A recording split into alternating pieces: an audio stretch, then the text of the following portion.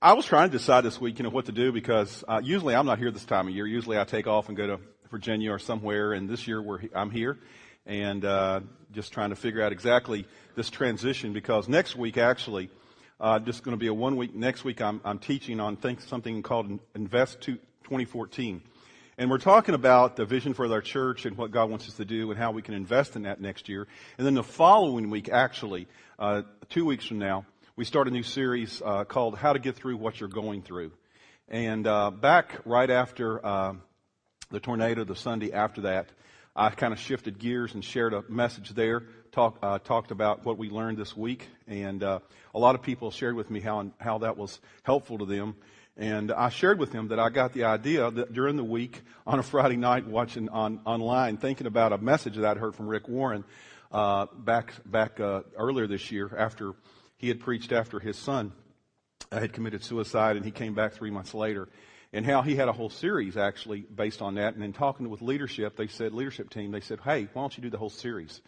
And so we're going to be doing that, talking about, we'll be in our small groups. We'll have some information about that, some small group stuff that you can use, outlines and things. And I'll be talking about how to get through what you're going through. And it's several weeks. And it's not just about, the tornado. It's about whatever you've gone through in life, the difficulties in life you go through, and how God can help you through those. And so I think it's an incredibly helpful thing we'll be looking at in a couple of weeks. So I'm looking forward to those. But today, I decided to go back and actually look at one of my favorite passages of Scripture. And I realized when I chose this passage of Scripture, it's actually the very, and I'm sure all of you remember this, that we're here then, in May 2nd of 2002. Yeah, that was actually the first time I ever preached at Great Oaks. Actually, I came up here. It was the craziest thing. I had these conversations on the phone for a couple of weeks with some folks and about potentially coming as pastor here. And so they said, hey, why don't you fly up here, and why don't you we can have a face-to-face interview. We've had all these phone interviews and stuff. And while you're there, by the way, why don't you just go ahead and preach too? This is not in light of a call. This is just like you're a guest preacher all the way from Virginia for a week, like nobody can figure out what's going on. And so I did. And actually, I preached on this passage the 11 years ago. And it's one of my favorites because it comes out of one of my favorite people in Scripture, and his name is Joshua. So if you have your Bibles this morning, turn with me to Joshua chapter 1 over in the Old Testament. It's kind of fairly close to the beginning of the Bible, so it's right before Judges, and you can look at it there. We'll be looking at the first few verses there and talking about that as well. So that's where we are this morning. And the reason I thought about this was because at this time of year, for some reason, we always kind of refocus our attention on what's my purpose in life and, how am I going to live next year differently than I lived the past year. For some reason, when we come around to the new year, don't we do that? We make New Year's resolutions. We do all that kind of things. Why? I don't know. We could do it any day of the week, any time of the year, but for some reason, when we get to the end of the year, starting a new year, it reminds us to do that as well. So we're going to be looking at that this morning. Because the reality is the Bible tells us really seriously and clearly that God has a purpose for our lives. That you're not here by accident. You didn't just happen by chance. Regardless of the circumstances of your birth, God has a purpose for you. In Ephesians 2, chapter 2, verse 10, it says, God has made us what we are, and God has made us to do good works, which He planned in advance for us to live our lives doing. And as we think about this New Year, as we think about going into the new year, the key to significance in life, I really believe, the key to satisfaction in life, the key to meaning in life, is to let God use you for what He designed you to do. And so this morning, that's not something you didn't know before, but oftentimes, even though we know that God wants to use us, many times what we have, or the problem we have, is lack of confidence in carrying through the things that God wants us to do. And so today we're going to look at how to build confidence in our life, and it's entitled Living a Confident Life. It's the sermon title. But it's four lessons from the life of Joshua. And Joshua is a great case study in the Bible of a person who faced incredible odds in his life. And his life was one battle after another, but he never gave up. But he had one problem. And it was obvious in the very first chapter of Joshua what his problem was. That is, he lacked confidence. And in Joshua 1, God gives him a pep talk. And 4 times in this chapter, this first chapter of Joshua, there's this phrase used. It says, be strong and courageous. Be strong and courageous. That's what it says in the NIV translation. The Good News translation uses these terms: be determined and confident. And it says it 4 times. And in a sense, what we see in this passage is 4 keys to developing the confidence that God wants us to have to carry out the thing that He wants us to do. Now, I think there's 2 obvious reasons as you look at the life of Joshua, 2 obvious reasons why he lacked confidence. Number 1 is that he succeeded Moses. He succeeded Moses. And if you read the very end, if you don't know anything about Moses, let me just read what it says. The very last verse in the book of Deuteronomy, it says this, talking about Moses, it says, "For no one has ever shown the mighty power or performed the awesome deeds that Moses did." And so Joshua's the guy to follow, this guy that God says, no one's ever done this, Look at Moses. Wouldn't you like to succeed that guy? To be the follow-up to that guy. That's one reason he probably lacked confidence. But the second reason I think he lacked confidence in the verse is also because of the assignment that God gave him. God says this, "Now Moses is dead, and I want you to go in and take over the promised land." In parentheses, we could have said this, and by the way, it's filled with 7 enemy nations, all of them stronger and bigger than you. You're to go in there with a ragtag group of people who have been slaves for 400 years, and for the last 40 years have wandered around in the desert because they're afraid. Now go for it. And so, there's a couple of reasons here. Succeeding Moses, and the assignment he has is to go in and do this. But in this passage in Joshua chapter 1, God gives him 4 things that I believe it helps him build his confidence. And these are the same things if we're to carry out what God wants us to do. And I believe that God has something for every one of us. Let me explain something to you. Every person who is a believer, who accepts Jesus Christ, every person has a purpose in life. And first is to follow Jesus Christ. But secondly is once you follow Jesus Christ, it's more than just coming to church. God has given you a purpose. He's given you your spiritual gifts. He's given you passions, your heart. He's given you abilities. He's given you a personality, and He's given you experiences, all kinds of experiences in life that allow you, and He wants you to take those and use those for Him in serving people, and we call that ministry. And God, everybody, just pastors are not the only ones who have a ministry.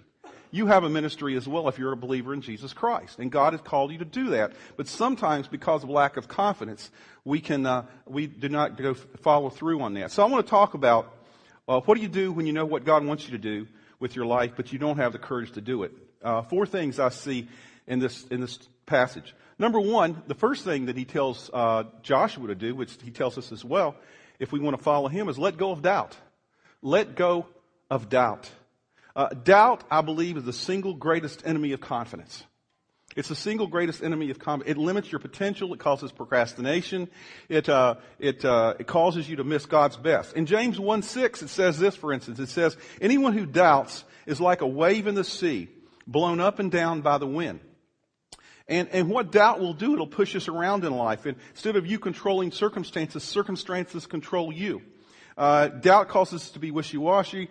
And in Joshua 1:9, this is what God says. He says, "This is my command," and He's telling this to Joshua, "Be strong and courageous. Do not be afraid or discouraged. For the Lord your God is with you wherever you go." Basically, God is telling Joshua here, banish doubt from your life, because He said, I'm going to be with you, Joshua. I know the task is big. I know you're following up the guy who's probably considered the greatest leader in history. But He said, don't worry about that, because I'm going to be with you. See, you can doubt. He's saying to us this. He's saying that doubts are a choice. Doubts are a choice. You can doubt your doubts. Most people believe their doubts and doubt their beliefs, right? We do that. Sometimes we believe our doubts and doubt our beliefs. And why don't you believe your beliefs and doubt your doubt? Doesn't that make more sense? If you can understand what I just said, by the way. I know there's a lot of words there. But the thing is when you say God could never use me, who told you that? Well, your doubts did. Your doubts did. Then doubt your doubts. Believe what the Bible says, that God wants to use you, that even before you were born and He placed you upon this planet, He had a purpose for you to make the world a better place. God has a purpose for you in what you're doing with life, more than just sitting around, soaking and souring, and doing nothing with your life. And I know people, God uses people, but sometimes we say, well, God could never use me. Well, you're dead wrong. Let me ask you, let me give you a couple of reasons. What causes these kinds of doubts in our life? Well, two things causes the doubts in our life. Two things rob us of our confidence. Number one, comparing myself to others. Comparing yourself to others always causes you to doubt. You know, in 2 Corinthians 10:12, the New Testament, you know what the Bible says? Paul says, he says, people who compare themselves to other people are what? They're fools. That's what he says. They're fools. If you compare yourself to others, he says it's dumb. God says, don't compare yourself. Two reasons we don't compare ourselves to others. Number one, you'll always find someone who's doing a better job than you, and you'll get discouraged. You'll always do that. Or number two, you'll always find somebody, you're doing a better job than them, and guess what will happen? You'll get filled with pride. Either way, it's not a good place to go. Either way, God says, don't doubt. A second reason that we have these kind of doubts is because of past failures. Past failures. I cannot tell you how many of us, I think all of us do this. I really do. When we begin to ask ourselves, should I do this or whatever, we think about all the things in our past, the failures in our past. And we think, well, God can never use me because I failed here or I failed there. I've not been so consistent here. Have you ever read the Bible? I'm being serious. I mean, did God only use people who had sterling past in the Bible? Remember we just went through the whole story last year? Remember some people, God uses people that have all kind of problems in the past. Moses, I mean, one of the great leaders. What did Moses do? Moses was a murderer. How about David? David was not only an adulterer, he was an adulterer and a murderer. And then there's this guy named Abraham. What did Abraham do? I mean, he was considered the father of nations. He gave away his wife twice. I mean, does that make you a great, person of God? God used him. Jacob stole the family inheritance from his brother. Paul was a religious terrorist. Literally. And Peter, the guy that God used as the kind of the head of the disciples, the early apostles. And he said, upon this rock I'll build my church. Upon Peter, he says this. He says, Peter was a hard-driving, hard-drinking, hard-living fisherman, and he had a temper. So does God only use people that got everything together? No, obviously from Scripture, God uses people with checkered past. Nobody's perfect. The Bible says it real clear. All have sinned. All have sinned. Me, you, all of us have sinned. God uses ordinary people. Matter of fact, God uses dysfunctional people to do what He needs to do. The point is, it doesn't matter where you've been. What matters is what direction are your feet headed right now. And so as we start this new year, the thing is, if we're doubting that God could possibly use us and do something great in this new year, number one, doubt your doubts. Don't doubt. Number two, the second key I see in this passage of Scripture in the first 11 verses of Joshua chapter 1, the second key to gaining confidence to be used by God is this: look for a promise of God. Look for a promise of God. Do you know there are over 7,000 promises in Scripture? Who are they for? They're for somebody else, right? No, they're for you, and they're for me. They're for all of us. Over 7,000 promises in Scripture. They're for each one of us. The word promise is a key theme in the life of Joshua. At the beginning of his life, in the very first chapter, God makes a promise. At the end of the book of Joshua, Joshua comments on those promises. The first Joshua chapter 1 verse 3, this is what God promises. He says, I promise you what I promised Moses. Wherever you set foot, you will be on land I have given you. God said, I promise you, this is that wherever you set foot into the promised land, that's going to be land that I've given you. God makes a promise. Is it possible for God to lie? You guys can actually talk today if you want to. Is it possible for God to lie? Now, this is a statement of faith, I know, because, the reality is I don't believe it's possible for God to lie because it's against His very nature, who He is. I've heard people say, well, if He says it, it will happen. Or I've heard people say, well, God said it, I believe it, that settles it. No, that's not true. God says it. It's going to happen whether I believe it or not. I believe that's true. The reality is, God said, Joshua, I know there are 7 enemy countries out there in this land you're going to take over, and they're all bigger and stronger than you, but I am promising you, you're going to possess the promised land. It's called the promised land. You got that, right? That's hugely important, but remember it's the promised land. Look for a promise. At the end of the book of Joshua, if you go all the way to the end, to the 23rd chapter, Joshua, right before he dies of old age, says this. In chapter 23, verse 14. Now I'm about to go the way of all the earth. That means I'm getting old, I'm about to die. That's what he says. He says, you know that not one of all the good promises God gave us has failed. Every promise has been fulfilled. Not one has failed.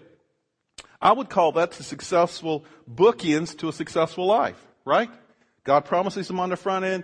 God promises, and none of the promises fail this whole life. At the beginning of his ministry, he gets a promise and he says, God, I don't feel adequate. I don't feel prepared. I don't feel up to the task. And it seems overwhelming. The odds are against him. But God says, none of that matters. I have a promise for you. It's legitimate at this point to ask the question, okay, then, well, if God promised that to Joshua, what does he promise to me and you? There are many promises that he promises. I've said over 7,000 in Scripture, but there are 3 in this first chapter that he promises not only Joshua, but he promises us as well. And he promises us other places in Scripture. What are those? Well, 3 promises he gives to Joshua that he promises to us as well. Number 1 is strength. God says this, nobody's going to be able to stand against you.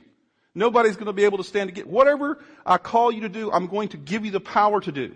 You've heard the statement, where God guides, God provides. I believe it's true. He says, I will give you the strength to do what you need to do. You may not feel like you have the strength, but I'm going to give it to you, Joshua. Number 2, success. You know that God wants you to succeed in life? Now, let me stop a second and say this, though. It may not be what you think. God doesn't promise that He's going to make everybody a millionaire, okay? He does not promise that anywhere in Scripture. But He says this, but God wants you to succeed in life, and the Bible tells us clearly this. If you get in line with God's plan, you can't help but succeed. It is inevitable. You can expect it. Twice in this chapter, He says, I promise you'll succeed. In verse 7 and in verse 8 of chapter 1 of Joshua. Twice He says that. He says, you'll be successful if you do what I want you to do. So basically He's saying this, if you want to be a success, get on track with God in your life. If you want to be frustrated all of your life, do it your own way. That's what He's saying. See, God wants you to succeed, but He wants you to succeed His way, with His purpose, because He created every one of us for a purpose. And He gave us all the things in life that we have for the purpose of serving Him and sharing the good news with people all over the world. So He promises the strength and success. And third, He promises us support. He promises Joshua support. Verse 9, God says, I'll be with you wherever you go.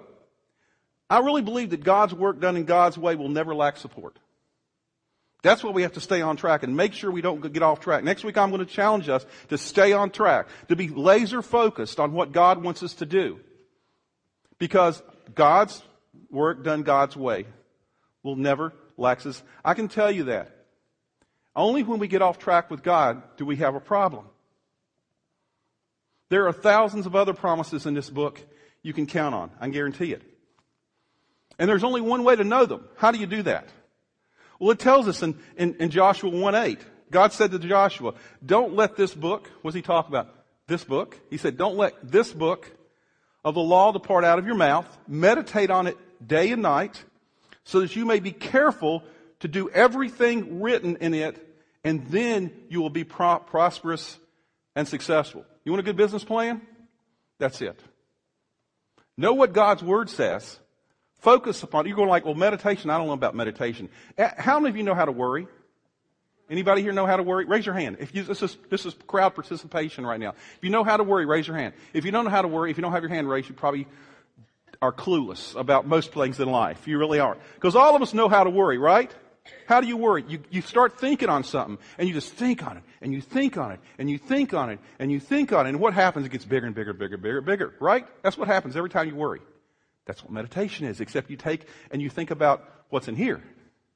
And you think on it, and you think on it, and you think on it. And you learn it, and you learn it, and you learn it, and it becomes a part of your life. That's what meditation is. So if you know how to worry, you know how to meditate. You're professionals at it already. Because I'm sure you're professionals at worry as well, like I am. See, this verse says that your success is based on your commitment to the Word of God. And if you're committed to the Word of God, God says, I don't care what your abilities you've got, you will succeed in what I choose you to do. Okay. Now, that was number 2. The third key to getting the confidence that God wants you to have is really incredibly simple. And I'm not going to spend a whole lot of time on it, but it's incredibly simple. Lean on the Lord. Lean on. And it didn't say believe in the Lord. It says lean on the Lord. It means to depend totally, completely, exclusively. When you lean on when I lean on this, I forgot to bring my chair up here this morning. I was going to do that and sit in it. You know, when you're sitting in your chairs right now. You know right now you have total faith in that chair to hold you up? Do you know that? Unless you're sitting there like, just terrified. You're thinking any second the chair's going to crash. No, right now you have total faith in the chair, right? You do. You wouldn't be sitting there so calmly if you didn't. You'd be freaking out. And the reality is what God says, what he's saying here, what God is saying to Joshua, he's saying, lean on me, put all your weight on me. In Joshua 1:5 it says this, no one will be able to defeat you all of your life. Just as I was with Moses, I will be with you. I will not leave you, nor will I forget you. He's saying, I'm going to be with you all the time, the whole time. You can lean on me. And if you will study the life, if you read the whole book, and this is a great, if you don't have anything right now you're focused on in your quiet time, read the book of Joshua. It's a great way to start the year. Because if you will look at the life of Joshua, you will find that as long as he leaned on the Lord, he was undefeatable. Is that a word? I guess it is. Undefeatable. As long as he leaned on the Lord. And God says, he says, I'll be with you. I don't think, Joshua was going, I don't think I can do this in my own power. And God says, I will give you the power to do what I want you to do. So let me ask you a question. What are you leaning on? What are you leaning on? What do you put all your trust in? Do you put it in your 401k? Do you put it in how smart you are? Do you put in, let me just blow that one away about being how smart you are and me. You know what the Proverbs 3:5 says? Proverbs 3:5 says, trust in the Lord with all of your heart and don't lean on your own understanding. Why? It didn't say this in parentheses. It says, because that's a disaster. It says, in all your ways acknowledge him and he will make your path straight. In all your ways, lean into him, lean on him, and he will make your path straight. So what are you leaning on? See, the reality is some people lean on other people. And I hate to say this, and I said this last week and the week before, I think, in different ways. People can be, we need people in our lives, right? But if you put all your trust and all your faith in them, they will ultimately, somewhere down the road, disappoint you. Because what? Because all have sinned. All of us are sinners. All of us are people that have need in our life. And the only person that we can truly lean on and be trustworthy all the time is God. So lean on the Lord. Number 4, the last point is this. The fourth key to gaining confidence to do what God wants you to do is this. And this is so important. Launch out in faith. Launch out in faith. Joshua 1 verses 10 and 11 says this. Then Joshua issued instructions to the leaders of Israel to tell the people to get ready to cross the Jordan River. All this up to this point was God had promised him this. He'd said, God, you can do this, Joshua. I'm giving you this purpose in your life. You're to take the people into the promised land. But if he'd have sat there all day knowing God's promises but not doing anything about it, guess what? His life would be insignificant. We wouldn't be reading about Joshua. There comes a point in time when you have to make the critical decision to go for it. And in this situation, Joshua had to do it literally. He had to take the plunge literally, he and the people. For the children of Israel to go to the promised land, they had to cross a river, the Jordan River. Now, we don't think of that as a big deal in our day and age because all we get down here is we cross the river every day. We go out here and go across the bridge, right? Imagine going across the river without the bridge. Okay. Now I know the Illinois River is, I don't know how wide it is, but it's only like out there in parts is only like 3 feet deep. You can walk way out there. I didn't know that, for a long time. I thought, wow, this is a monster river, and then I realized I was out in a boat one time. They had a depth finder and it never got more than 3 feet deep, 3/4 of the way across. Then all of a sudden it had the little trench where the barges go by. And it's like, 20 feet deep, something like that. So it's not a huge river. I mean, it's doable, if you had to walk across it. It'll take a while. That's kind of what the Jordan River was like. It's not even that wide, probably. But the reality is, in the springtime, when they happen to be going across the river, it says in Scripture, it often floods and becomes a rushing, raging river. I kind of saw that when I was in Africa. We were fording rivers during dry season that we could drive our truck through, and it was no deeper than up to the doors, the water was. I found out that sometimes during the rainy season, that same stream can be 20 to 30 feet deep. During that same one, it looked so docile, and we drove right through it. That's why you can't get to certain places out in Mali and to visit the Yolunka people except for about 7 months during the year. You just can't get across there unless you know how to fly and you have wings or something. I don't know. But that's the only way you can get there. But the people were having to do this. And so God says to Joshua, he says, I'm going to do a miracle. I'm going to do a miracle. And he says to him, I don't know if he said it this way or he just kind of told him, but he says, remember what happened 40 years ago when I opened up the Red Sea? Because Joshua had been there. He'd done that, kind of knew what was going on. He said, I'm going to do something like that again, only this time it's going to be a little different. Before when he opened the Red Sea, what did they do? They got to the edge of the Red Sea, the sea opened up and they walked through. He said, this time I want you to actually start walking into the river before I open it up. I'll do it. Trust me. But you got to take the first step. You got to get into the river. You got to take the plunge. And so I can imagine them walking out into the Jordan River, and they got out and they got up to their ankles and they're going, okay, God, ready. And they get up to their knees. Okay, God, we're ready. Get up to their hips. God, I'm ready. Get up to right here. God, we're ready. And the reality is what it says in Scripture, it says in Joshua 3, what God did is He dammed up the river 17 miles upstream. And as the people were going out in the river, 17 miles worth of water had to come through first. But God's timing was perfect. And as they go through, the waters receded and they were able to walk across the river and to capture the promised land. What's the point? The point is this: the first step is always the hardest. The first step is always the hardest. You can say, you can discover God's purpose. If you want to know what God's purpose is for your life, look at those. And I used an analogy a while ago, and I just rattled them off because I know it so well. Your shape, your spiritual gifts, your heart, which is your passions, the A, which is abilities, your P, which is your personality, and the E, which is your experiences, your educational experiences, your difficult experiences, all the things that God has put in your life, spiritual experiences. You take all of those together and look at what those things mean in regard to who you are, and you take those, and God gave you all those, and then you figure out from that what it is that God wants you to do with your life. And so the reality is, you still have to, once you know it, you have to take the first step. Because if you're not doing what you were made to do, what are you doing? What are you doing? See, one day we're going to stand before God and He's going to say, what did you do with what I gave you?